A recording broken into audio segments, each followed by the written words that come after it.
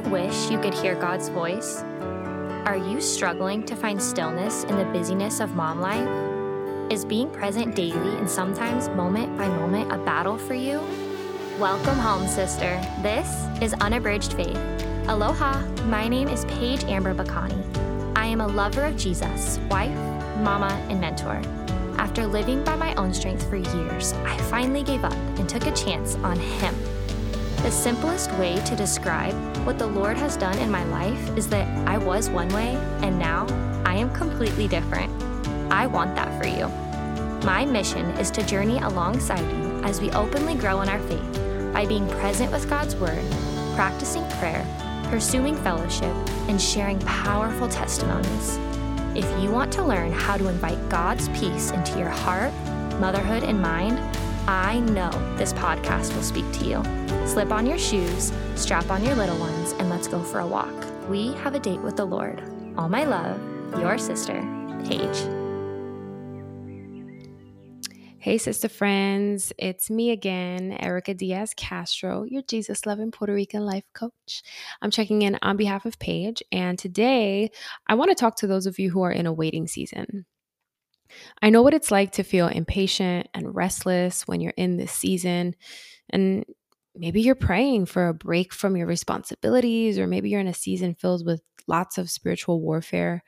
Whatever it is that you're waiting on, it's important that you honor the Lord with your time while you're in the waiting room. So today I'm going to share 3 things you must do if you want to do just that. Honor the Lord while you're in the waiting room. So I hope you have your Bible because we are digging into His Word in 3, 2, 1. Let's go.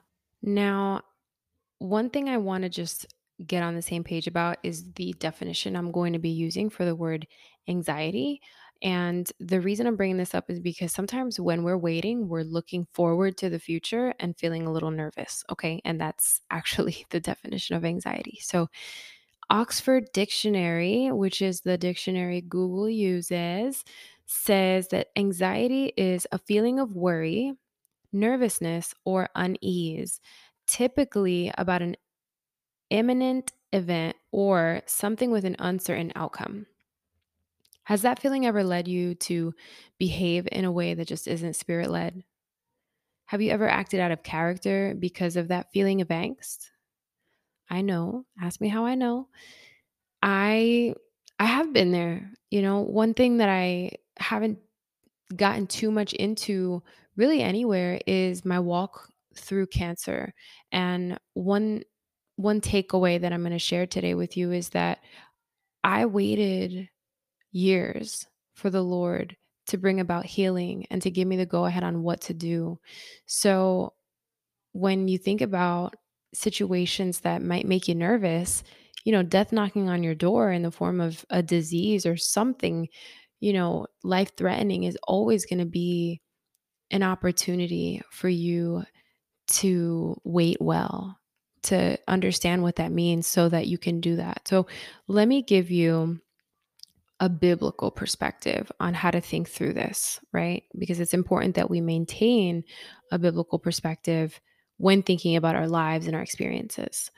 Our flesh will tempt us to assign meaning or value based on what we see in the natural. However, as Christians, we're called to walk by the Spirit, which is highlighted in Galatians chapter 5, right? And what we see when we look at verses 22 and 23 is a list of the fruit of the Spirit, okay?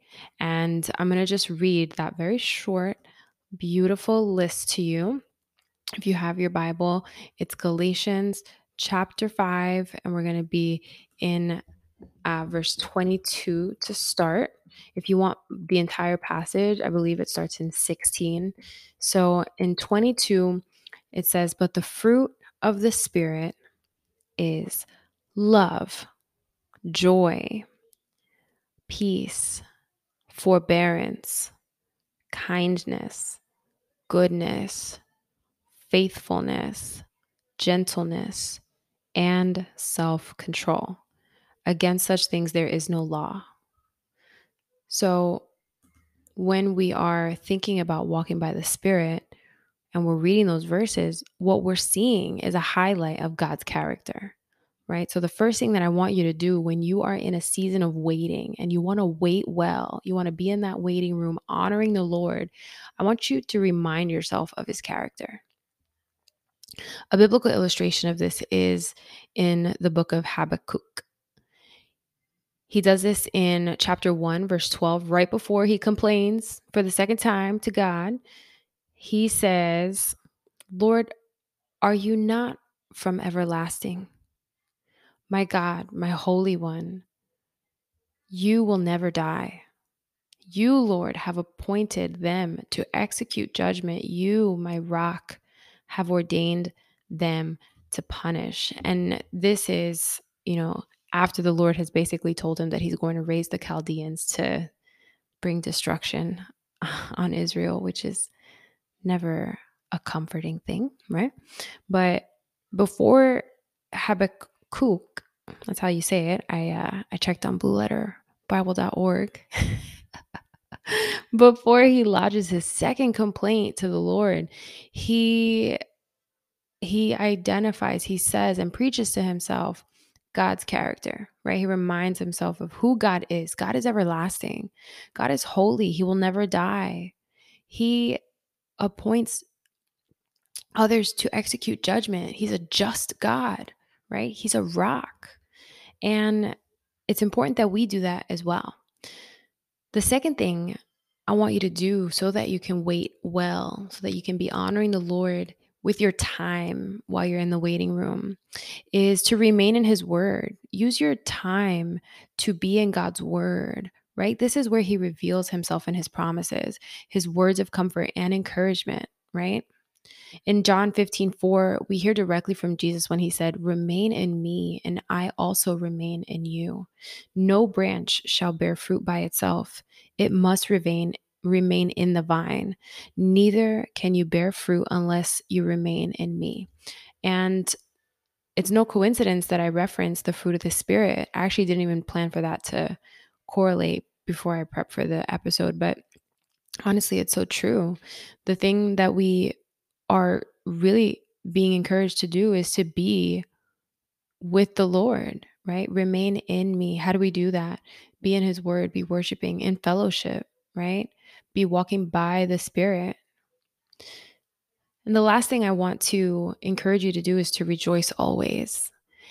And I'm going to point you to 1 Thessalonians chapter 5, verses 16 to 18. We see Paul says, rejoice always, pray continually, give thanks in all circumstances, for this is God's will for you in Christ Jesus. So if you're going through a hard time, if you're going through a hard season, rejoice, pray, and give thanks. If you're in a hard season of motherhood, maybe you're fresh off of bringing a baby into this world, praise God, thank him for giving you the opportunity to be a mother, right? Maybe you're walking through a season when your children are not really super obedient, right? Now we know what God goes through with us. Thank him. Thank you, Lord, that you're giving me this perspective to know how I sometimes cause you these headaches. Thank you, Lord, that I get to be refined through this process. Maybe you're having problems in your marriage and you're like, I don't know, Lord, how do I get through this? Well, I know. He says it here, rejoice always, pray continually, and give thanks. Give thanks in all circumstances. So you need to be looking for reasons to give thanks, right? Not just focusing on the things that are going wrong, but identifying what is going right and being grateful for that. Because that's what he wants us to do. He wants us to be in that posture of gratitude, of humility, because he provides all things that are good come from him, including marriage, including motherhood, right? This is your ministry. And I just pray that you would rise up, that you would step into this season and really feel emboldened to walk by the Spirit, to be pursuing the Lord for what it is that he wants you to do right now, right? Not worrying about later, trusting that he's going to reveal to you what he needs from you and what he wants you to do. And let me take that back. He doesn't need anything from you, right? But what he is asking you to do in obedience. Now, that's all I have for you today. If you want to connect with me more, you can head over to Her Renew Strength, the podcast, for more time management and biblical mindset conversations and episodes. But I'm also inside of the Unabridged Faith community, and we can connect there. I'm happy to chat and get to know you more. The community link is in the show notes, but in case you want to check it out on your own, you don't have the app open, you can head to facebook.com/groups/unabridged faith. So I hope this was a blessing to you, and I can't wait to see you for the next one. Bye.